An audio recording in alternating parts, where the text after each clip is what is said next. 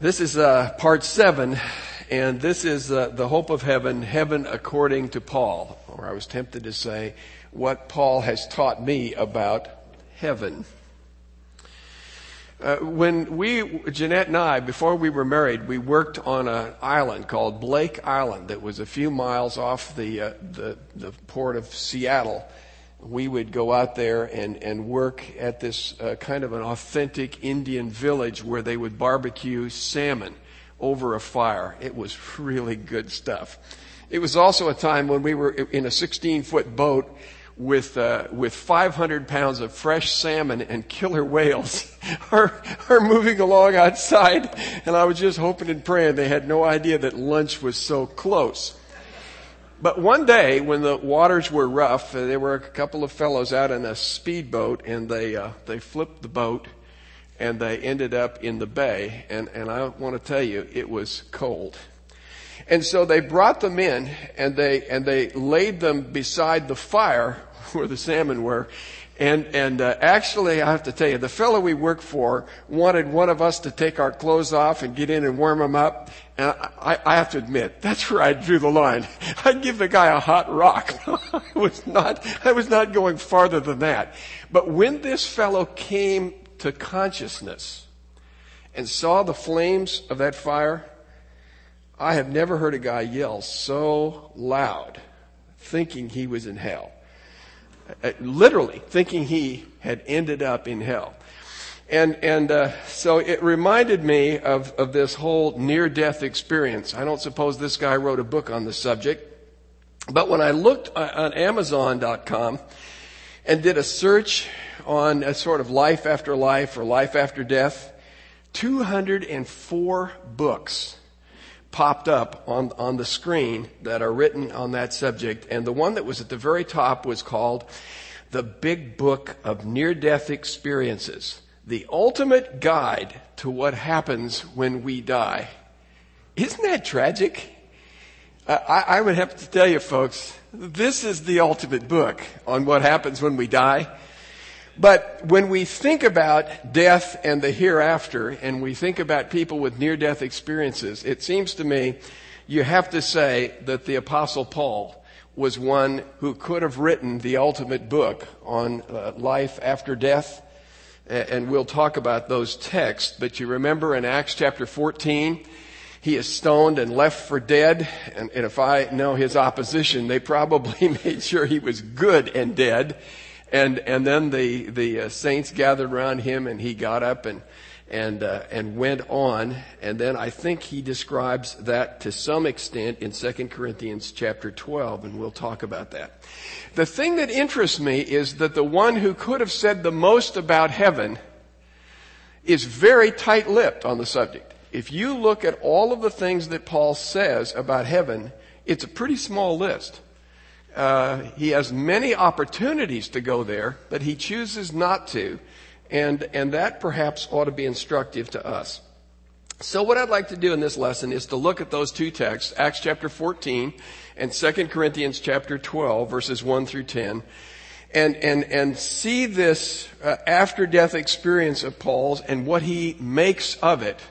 And then to look at some other texts that we could say deal with the subject of heaven, and note what Paul has to add to his words about heaven, and then focus mainly on the text in 2 Corinthians chapter 4 and chapter 5 that was read today, and talk about some of the implications and applications of that.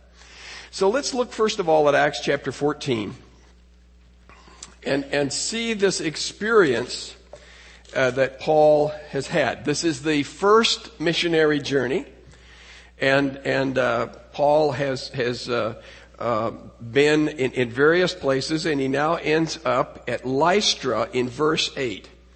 And there's sitting there a man who is lame from birth. And Paul perceives that this man has the faith to be healed. And so he says to him in verse 10, "Stand upright on your feet." And the man leaped up and began to walk. And here's where things really begin to happen. This is very pagan. They had there a temple devoted to the worship of Zeus. And so immediately people draw the conclusion that this is really a divine encounter with Zeus and with Hermes. Now, in their way of thinking, the god, the big god, the bigwig god was the one who kept quiet.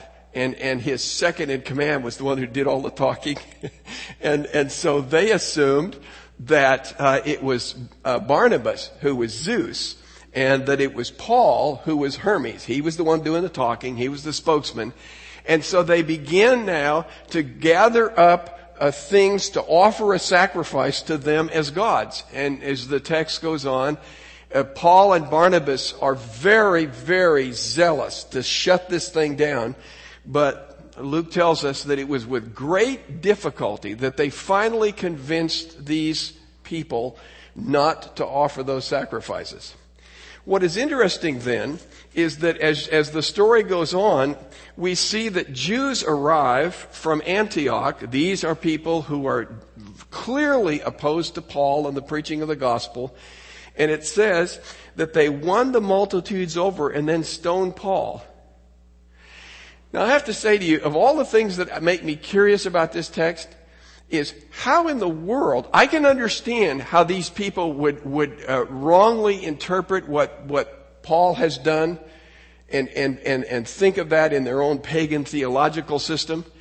But what did these Jews from Antioch have as sort of leverage to turn this crowd from one that wants to worship these men as gods to a crowd that now wants to stone them because they've been somehow demonized? And I say that because Jews loathe Gentiles. So it isn't as though there's this close camaraderie between these Jews and these pagans. They are miles apart. But somehow in their unbelief, if Paul and Barnabas don't fit their theological model, and if these Jews come along and offer some other explanation, all of a sudden, it's almost like the triumphal entry. They're hailing them on the one hand as divine, and not long later, they're picking up stones to do them in. And so the text tells us that in verse 19, that they stoned Paul, they dragged him out of the city, supposing him to be dead. Now, I don't think that these folks would have really left him in any condition where there was any hope of him being alive. But there at least is that description. And then while the disciples gather around him, everybody else apparently goes home, Paul arises and enters the city. So he's got to be shaken off this pile of stones that's on him, and now goes back into the city. And then the next day he goes on to Derbe and preaches the gospel there, and then they return back to Lystra, and they, in the midst of doing that, they encourage those who have come to faith, saying, verse 22, through many tribulations we must enter the kingdom of God. And let me make just a couple of observations about this text. One, note the brevity of the account of Paul's death or near death and his rising back to life. Note the brevity of that. This is the kind of thing that certain people could have made much of, but it is not. It is very simply, and that leads to the next point. There is no embellishment. There's no sensationalism about this. If one wanted to make the press, you would have really worked this thing for all it's worth. And in my opinion, it was worthy of it. I mean, how many people, if you look at a man who's been lame from death and he gets up, and here's a man who is left for dead and he gets up, that's an incredible story. But Luke chooses to deal with it in a very minimal fashion, and he simply moves on and leaves us with what he has said. The third thing I notice is Paul's courage. He gets up. That would be a great time to be heading right on out of town. Now, as I understand it, they took him out of town to stone him. And then he comes back into town, the very town where those people have stoned him. He now goes back to that town, spends the night. Then he goes off to Derbe and continues to preach the gospel, the same gospel that got him stoned. He preaches the gospel, and then he makes a return trip, and he comes back to Lystra. Now, I have to tell you, I've got a lot of coward in me, and I think I would have found some other way back home than back through Lystra. But he goes to the very place where they had put him to death. And he says to those people as they are passing through those places where people have come to faith, through many tribulations we must enter the kingdom of God. Can you imagine what Paul looked like after going through a stoning? I mean, he must have been battered and bruised and not a pretty sight at all. When he says to them, through many tribulations we must enter the kingdom of God, I think they'd be inclined to believe him. I mean, he is living proof that it's tough for those who would trust in the Lord Jesus Christ. So, that's an amazing amount of courage. And I would say one more thing. This is early in Paul's ministry. This is his first missionary journey. It seems to me that the courage that you see manifested in Paul's life and ministry after he gets up from that pile of stones that will characterize his ministry from that point on. In other words, while Luke does not bother to give us very much detail about what's going on here, it seems to me that from this point on, Paul will manifest courage that goes right into the jaws of the lion, right into the face of death, knowing that those stones are probably waiting for him in some other place, some other time. He forges ahead, and it impacts his ministry. That says to me that when we come to Philippians chapter 1, and Paul now is late in his ministry, is talking about his imprisonment and the fact that he's going to stand before Caesar and he doesn't know exactly what the outcome of that will be. When Paul is talking about, for me to live is Christ and die is gain, I think it goes back here. I think it goes back to Acts chapter 14. He really knew what it was all about. And brother, he knew to die was gain. Did he not? We don't know everything that he saw, but if he saw even a glimpse of heaven, he knows it's better to go than to stay. And that's exactly what he says to us in Philippians. All right, let's take a look then at the text in 2 Corinthians chapter 12, verses 1 through 10. Now, I think we need to set a little context to this passage. In all of the Corinthian epistles, we know there's one that's missing, that's not recorded in our hands. But in his correspondence, we know from 1 Corinthians on that Paul has been dealing with problems in the Corinthian church. And he's been dealing with people who have been the source of those problems. And it's not until late in 2 Corinthians, chapter 11 to be specific, where all of a sudden Paul says to them, these people that I've been talking to you about, these people are not even believers. These are people who are messengers of Satan. They are people who are coming as angels of light into the church, and they are proclaiming false things to deceive you. And so when you look at verse 13 of chapter 11, he says, for such men are false apostles, deceitful workers, disguising themselves as apostles of Christ. And no wonder, for even Satan disguises himself as an angel of light. Therefore, it is not surprising if his servants also disguise themselves as servants of righteousness, whose end shall be according to their deeds. Now, he now finds it necessary to begin to, in effect, come to terms with these people because they've been making certain claims. One of them is a claim to apostleship. Another is a claim to be Jews, like Paul. And so in one sense, they're trying to make themselves look pretty much in line with Paul, but they've got clearly a different gospel that they are proclaiming. So Paul is going to find it necessary, first of all, to contrast himself, and he does this by certain kinds of foolishness, as he describes it, things he would rather not do.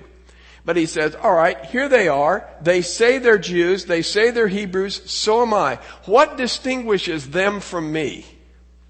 And one word that would answer that question would be suffering. So that he goes through this whole litany. And he says in verse 23 of chapter 11, Are they servants of Christ? I speak as if insane. I more so, in far more labors, in far more imprisonments, beaten times without number, often in danger of death. And now he goes through this whole situation of describing all of these things that he's endured for the gospel. And what he's saying is, these guys have not paid the price. You've got to decide who you're going to listen to. The guys who are living the good life and promising the good life to you, or people like myself who are saying through much tribulation we must enter into the kingdom. And look at my life. I live that, Paul says. So he's had to compare himself in terms of his suffering with their success. Then he comes to chapter 12, and now he's dealing with this whole issue of visions and revelations. There are a couple of texts in which Paul, or which the scriptures speak about that. Lamentations chapter 2 verse 14, you see, and Colossians chapter 2 verses 18 and 19. Paul talks about these people in Colossians 2 who are relying upon revelations that they have seen. And so they're claiming to have some kind of a vision or an extra, let's call it extra biblical revelation. And the scripture basically says, watch out. You might just look for a moment at Galatians chapter 1, which is another interesting instance where I think you see the same thing. Paul is there saying there are people who have come to you with a different gospel. And now listen to what he says in verse 8. But even though we or an angel from heaven should preach to you a gospel contrary to that which we have preached, let him be accursed. What he's saying is, even if we came to you with some new revelation that contradicts God's word and the gospel we preached, it's false. Don't rely on the fact that there's some great claim of revelation, some great claim of vision. And so what Paul is saying is, I really don't want to go there. I really don't want to appeal to visions and extraordinary experiences. But in a sense, these false apostles have pressed me there. And so when you come to 2 Corinthians chapter 12, he's saying boasting is necessary, though it is not profitable. But I'll go on to visions and revelations of the Lord. If I have to do that, I'll lay out this revelation and say, all right, here's a revelation that God has given to me.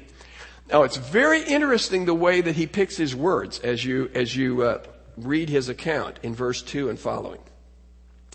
I know a man in Christ who 14 years ago, whether in the body I do not know or out of the body I do not know. In other words, at that stage of the game, if this is referring to him at literally a point of death, you're not quite sure exactly how that's going on. God knows. Such a man was caught up to the third heaven, which I would take it to be the highest heaven. And I know how such a man, whether in body or apart from the body, I don't know, God knows, was caught up into paradise and heard inexpressible words which a man is not permitted to speak.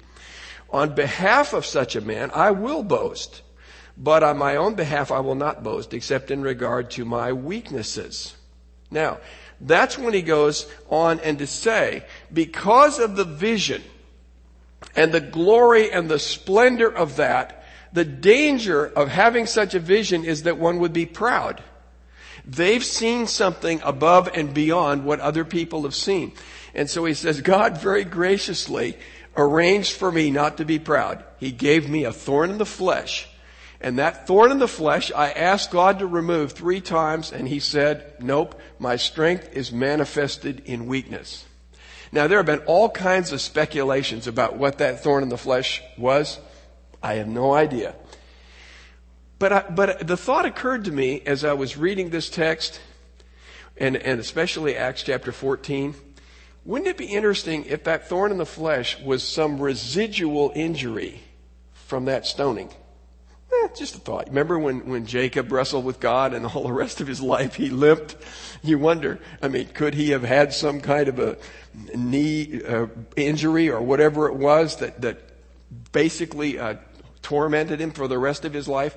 Whatever it was, it reminded Paul of his weakness in the midst of the glory of those revelations, and consequently, he thought about his limitations And God's working through those limitations rather than through the greatness of his spiritual experience that he had had. And so Paul mentions that to us, I believe, and to his readers, because he is dealing with these people who are claiming their own sorts of revelations. Why Paul doesn't talk? One, because they were inexpressible in human words. If Paul were to go up and see heaven and it's really another dimension, how would you describe that? How would you describe heaven to earthlings who really have no clue and no experience in that realm? It's just words won't describe it. And the second reason I think that Paul doesn't talk is simply because God told him not to. He wasn't permitted to speak. Even if he were capable of expressing what he had seen, he was not permitted to go there. So God basically said, just leave that alone. This was for you. It obviously had a huge impact on his ministry and on his teaching. But that was it. So why does Paul talk? I would say there are two occasions at least. There may probably be more. One of them is to encourage people who are in tribulation. He talks about heaven and the joys of heaven to people who are suffering here and now. 2 Thessalonians chapter 1 is a classic illustration where he talks to those who are under persecution, and he says, it's going to come about that God is going to come again. The Lord Jesus is going to come again, and he is going to deal with those people who have been harassing you. It's only just that he would do that. But in the same breath, he talks about the joys of heaven. So for those who are suffering persecution, it's good to know what lies ahead in terms of our heavenly bliss. And to correct error. When you see in 1 Corinthians chapter 15, that whole chapter about the resurrection, he says very clearly, why is it that there are some among you who say there is no resurrection? So he's dealing with a refutation of an error that needs to be corrected, and he does so in 1 Corinthians 15. In 2 Thessalonians 2, he's dealing with those who say that the day of the Lord has already come. And so once again, he needs to deal with future things because of error that's been taught, and that's why he finds it necessary to speak on those issues. All right, so is there anything for us to learn? I would say this, if Paul was so reticent to speak about his authentic vision,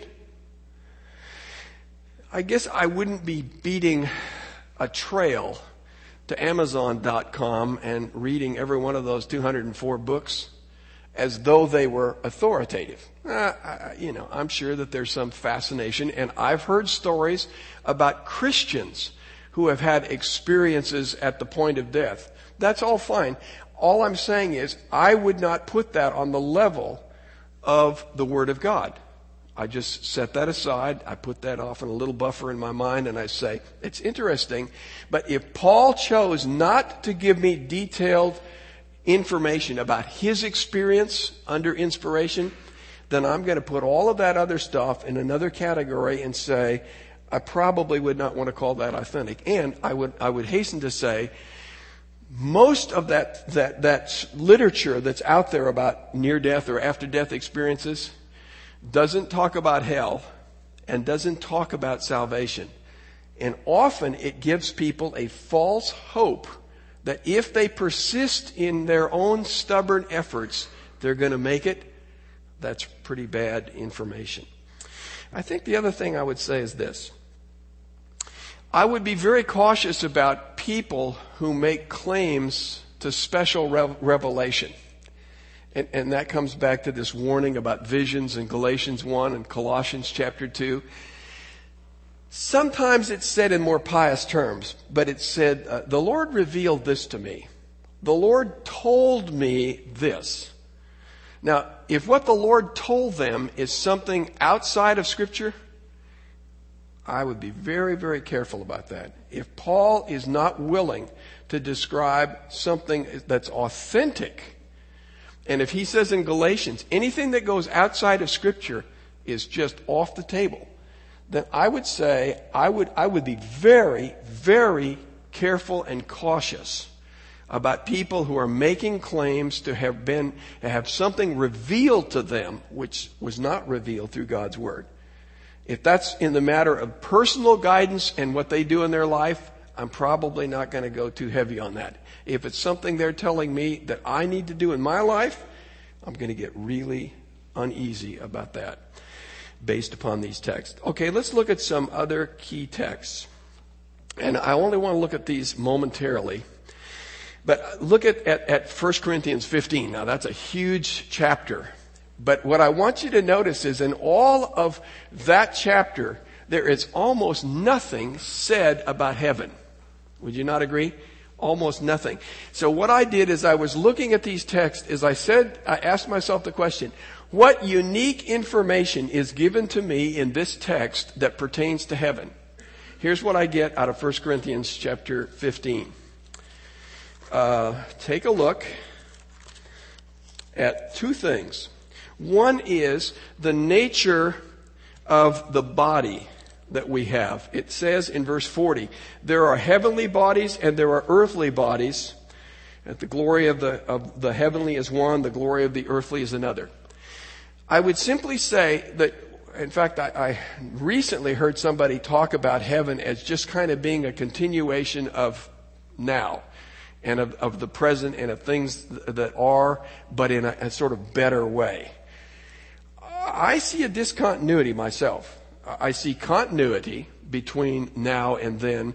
But when I look at this, what I think that Paul is saying is earthly bodies are one order, heavenly bodies are another order. I see something somewhat different.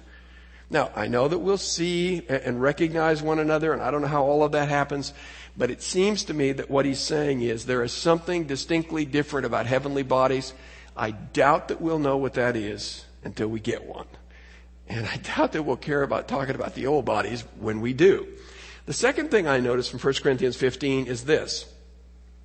He says that Christ must reign, verse 25, until he has put all his enemies under his feet. The last enemy that will be abolished is death. For he has put all things in subjection under his feet. That is, the Father has put them under the feet of our Lord, as I understand it, and he has now won the victory. But when he says all things are put in subjection, it is evident that he, capital H in my text, is accepted who put all things in subjection to him. In other words, when everything is placed in subjection to Christ, it's the Father who has sent the Son, and so he is the one who has never subjected himself to the Son. But notice what happens in verse 28. When all things are subjected to him, that is to Christ, then the Son himself will also be subjected to the one who subjected all things to him, that God may be all in all. The unique thing I see about this is that when you think about what Paul is writing about, that all things may be summed up in Christ, there is a sense in which when you look at all of prophecy, it all comes down to Christ and everything is summed up in him. But when he defeats the last enemy, which is death, the Son, unlike Satan, who is sort of second in command, so to speak, and he wants to be like God and to move in on God's turf, the Son, with all of that authority, hands it back to the Father and says, it's all about you. That's a fascinating element that I see in prophecy that I don't see other places emphasize so much. 1 Thessalonians 4, 13 through 18. It kind of teams up with 1 Corinthians 15. It's about the resurrection of the dead, but it's about the relationship of those who are dead and raised to newness of life, and those who are alive at the time of the coming of our Lord Jesus. And I want you to fasten your minds on that last part where he says, and thus we will forever be with the Lord. Now, in the text that says that there will be other saints and we will be joined together with them, his last statement on that point is, we will be together, we will be with the Lord. And I've kind of leaned on that last week too, but the ultimate joy of heaven is being in God's presence. not being with our friends, as much as that may be a pleasure. It's being in God's presence and worshiping Him. All right, 1 Corinthians chapter 3, verses 10 through 16, and 2 Timothy chapter 4. I'll just make this brief allusion. 1 Timothy 3 talks about the fact that we must all stand as believers before our Lord and give account of our lives and what we have done and said. And he says, for those who have, in a sense, messed up and have gotten into heaven by the skin of their teeth, they will be saved, yet so as by fire. All the wood, hay, and stubble of our lives will be burned up. We're still going to get there, but we'll get there by the skin of our teeth. But those who have served Him and been faithful to Him, they will be rewarded. And that's what Paul says in 2 Timothy 4. He says, I know that there waits for me a crown. I've finished the course. I've fought the fight. I've followed Him faithfully to the end. And I know that there is the reward which awaits me in heaven. Romans 8, 18 through 25 is at the tail end of Paul's teaching on sanctification. Romans chapter 6, the need for sanctification. You died to sin in Christ. You were raised to newness of life in Him. You ought to live new lives. Romans chapter 7, I know that I ought to live a new life, but every time I try, I hit a brick wall, so to speak. A little rough translation. And Paul then says, what do I do? Who will deliver me from this body of death? This body which can't meet God's standards as a believer. Answer in Romans chapter 8, it is the Spirit who raised the dead body of Jesus from the grave. It is He who lives in your bodies and raises your bodies to life and gives you life to live out His instructions and His standards, because now it's Him doing it, not you. Now, he's very quick in that to make it clear that the Spirit will witness to our status as the sons of God. But when he gets to 18 through 25, he says a couple of things. One, just because the Spirit of God dwells in us doesn't mean we have heaven on earth. He says, in reality, we're living in an earth that is fallen. And it suffers and it groans because it's waiting for the day of the redemption of the sons of God. And I take it that what it means to be a son of God is to be one who is now restored to the way it should have been, so to speak, in Genesis before the fall, and that creation has somehow taken a hit with the fall of man. And so here's the unique twist that I see in Romans chapter 8. When we look at other heaven texts, they are very heavenly. When I look at this text, it's earthly. And I see now this creation which has had the adverse effect of fallen men messing it up. And that would include oil spills and the whole like. I mean, the earth is suffering and groaning. If it could speak, there's a part of the sea right out there which now would say, oh man, what have you guys done to me? And that's going to change. And so the revelation of the sons of man means creation now being under the rule of men who will serve and rule with Christ over it, and it will be the great joy of creation. That's what I see in Romans 8. 2 Thessalonians 1, 6 through 10 is a great text in this regard. It sums it all up as to what it means to be in heaven and what it means to be in hell. Paul is writing to Thessalonians who have been suffering at the hands of their Gentile peers. He says their suffering is like the suffering of Jews who have suffered under the hand of Jewish peers. And he says it's right, after all, for God to repay with affliction those who afflict you. Verse 6. And then he goes on to say that the Lord will be revealed from heaven with His mighty angels in flaming fire, dealing out retribution to those who do not know God and to those who do not obey the gospel of our Lord Jesus. These will pay the penalty of eternal destruction. Here's the key, I think. Away from the presence of the Lord and from the glory of His power. There is the destruction element, but hell is being away from God, being separated from His glory forever. I see that as the essence of hell. And then he says in verse 10, when he comes to be glorified in his saints on that day and to be marveled at among all who have believed. So heaven is being with Christ, entering into his glory and glorifying him. Hell is to be separated from him and to be distanced from him and the glory that he has, facing the penalty of eternal destruction. Heaven and hell summed up in those verses. 2 Corinthians chapter 4 verse 7 through 5:10, and I'll just cruise through that very quickly. I find this very interesting because Paul is talking about the things that he has suffered.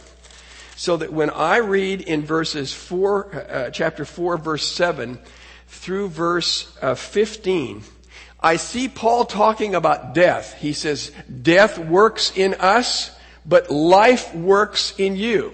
It's our dying that brings about life for you. And then he says that God is going to who raised the Lord Jesus, will raise us up also with Jesus and will present us with you. For all these things are for your sakes, that the grace which is spreading to more and more people may cause the giving of thanks to abound to the glory of God. He's saying this, suffering and dying if need be, for the sake of the gospel, brings men and women to faith and relationship with Jesus Christ, so that when the resurrection comes, we are raised up with them and they give glory to God. So dying for the sake of the gospel is ultimately for the glory of God, because people are saved by those who give up their lives and for the gospel, and then those people who are brought to faith give glory to God for what has taken place. Now, when you come to verses 16 and following, you're talking about death in a more normal way. If the death is the death of sacrifice and the death of martyrdom in those earlier verses, it's not just the death of old age, folks. And every one of us ought to be able to identify, and those of us with gray hair can identify more, when Paul says that the outer man is perishing. I mean, do you not see that, folks? You look in the mirror, you try to go exercise, whatever. Man, the outer man isn't doing too well. And it's all, for all of us, it's going downhill. There is a slow death process that is at work in us, and it's going to win. And Paul says, in spite of that, and so you have this physical, biological downward slope, right?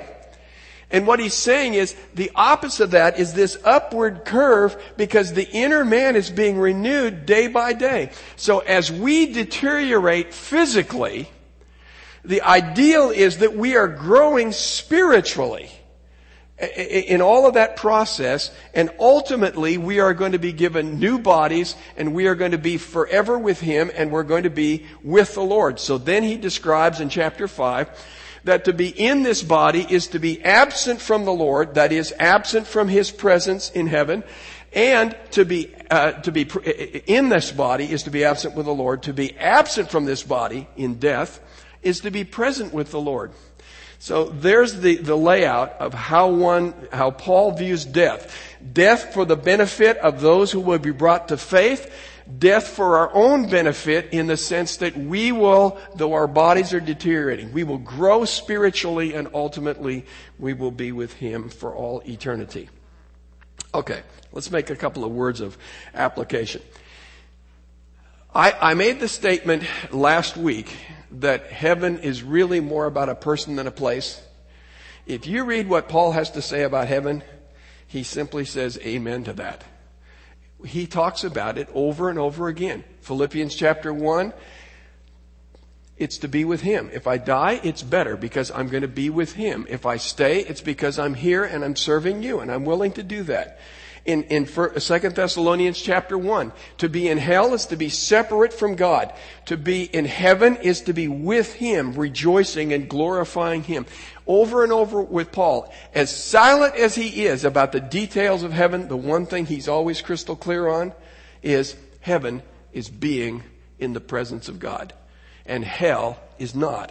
And I say to you this morning, if there's anyone here who has never trusted in Jesus Christ, then there's only one destination for you. Jesus Christ is not only the goal of salvation, being with Him, He is the means of it. As Paul says, everything is of Him and through Him and unto Him. It's all about Him. Paul wants us to know that just like our Lord Jesus does. I would say, secondly, when you share the gospel with people, don't promise people heaven on earth.